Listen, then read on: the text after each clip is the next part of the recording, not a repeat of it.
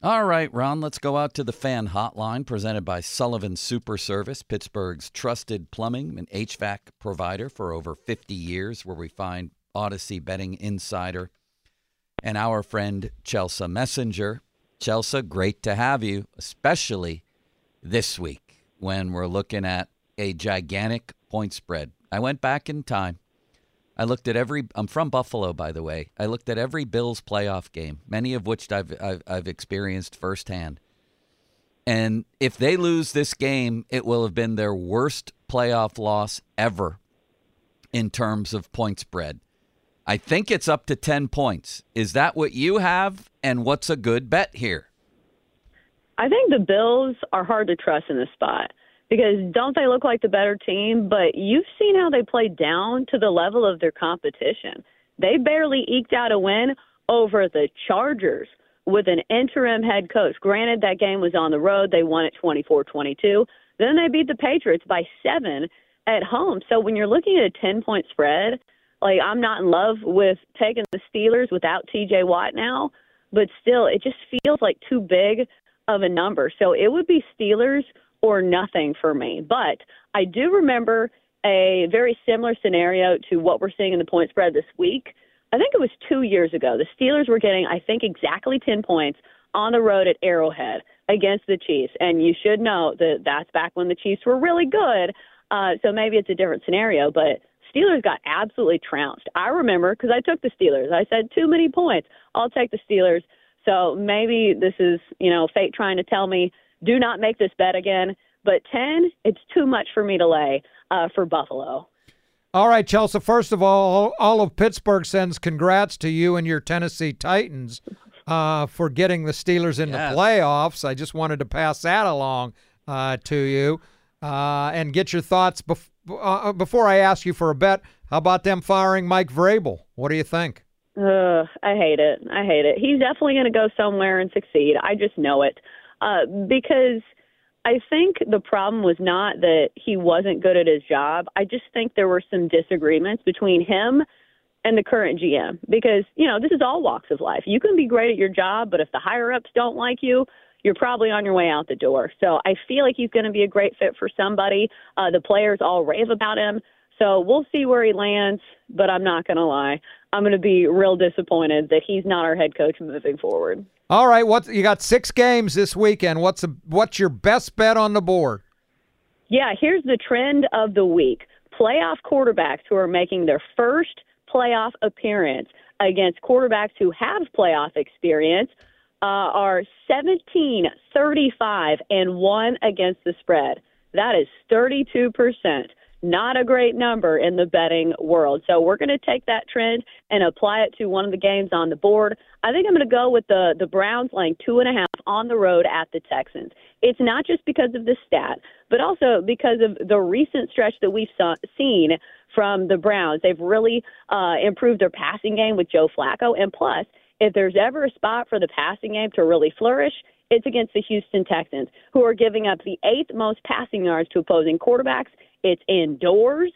And also, you talk about the Browns defense. On the flip side, C.J. Stroud's been a great story as a rookie quarterback, but he goes against a Browns defense that's giving up the 2nd fewest passing yards to opposing quarterbacks and a defense that's had historic numbers earlier on in the season. So I'll go with the Browns laying 2.5 on the road at the Texans. I just told you Pittsburgh loved you because of the Titans. They're not going to like this because this would not be a good trend for Mason Rudolph against Josh Allen, would it? But it's also 10 points. It's not 100%. So I do think that trend is very telling. But again, look at the team that Buffalo has kept it close with. The Chargers, the Patriots. Maybe it's a Buffalo blowout, but the Bills are really hard to bet on because doesn't it feel like they are so all over the place? If they play to their full potential, they can beat just about anybody in the NFL. But if Josh Allen is throwing picks like he normally does, it feels like the ultimate level playing field for even the worst teams in the NFL. So I'm still not laying the 10 with Buffalo. Chelsea, we appreciate the time. Enjoy the playoff weekend. Yeah, thanks for having me. Absolutely. That is the host of the Daily Tip, Audacy sports betting insider, Chelsa Messinger. Insider calls presented by BetMGM. Go check out all the latest lines today on the BetMGM app. Also be sure to check out the Daily Tip podcast for more of Chelsa's analysis. Just search BetMGM wherever you find your podcasts. Ron, she says she doesn't trust the Bills as a heavy, heavy favorite. Neither do I. I don't think they've done anything to earn it.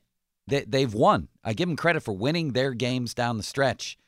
But, man, except for Dallas, these games were really, really shaky. So how do you explain? Is it just because Josh Allen, right? I mean, they're like the third or fourth choice is to win the Super Bowl. After Baltimore and after San Fran, I think they might be third. I think it's him, and I think he's the type of guy. It ain't basketball, but we've seen guys go on runs in basketball because of one player. And I think people look at Josh Allen and wonder, is this guy just going to put this team on his back and go? But other than that, I think Vegas has overrated them. I could be proven wrong, but I've been watching this team week by week, and I agree with her. They keep these games. They find a way to keep games that shouldn't be close. They specialize in that. And then this week's line, I think, how many points is T.J. Watt worth on a line? 3? I got to think at least 3. Well, let's talk about that coming up top of the hour. We'll talk a little about Mason Rudolph. We'll hear the ending of the Tomlin news conference yesterday. We were just talking about Andrew Janocko and Luke Getsy being fired in Chicago, coordinator and quarterbacks coach, I think. Luke Getsy was the offensive coordinator. Andrew Janocko was the quarterback coach, both Pitt guys. Yeah. Well-known Pitt guys, well-regarded in the coaching profession. Kind of sad to see, but I'm sure both of those guys will get jobs somewhere. But Getsy and Janocko out with the Bears. Now, is this Eber? What do you call him? Eberlose? Eberlose. He's starting to become Eber-Win at the end of the year. Eberlose. I mean, is this ownership making some changes maybe? Them instead of you? That could be too. Does the Tyreek Hill situation make that game the most compelling of the weekend? Him going back to KC. That's a hell of a story. Yeah. No, there's no doubt. There's no doubt. About that. I mean, how about, Cleveland going to Houston after the Deshaun Watson trade, going back to where that trade was made. Yeah. Then the other one is, the Packers playing the Cowboys in the Mike McCarthy Bowl. There's some interesting matchups this week, but probably Tyreek Hill going back to Miami might be the best.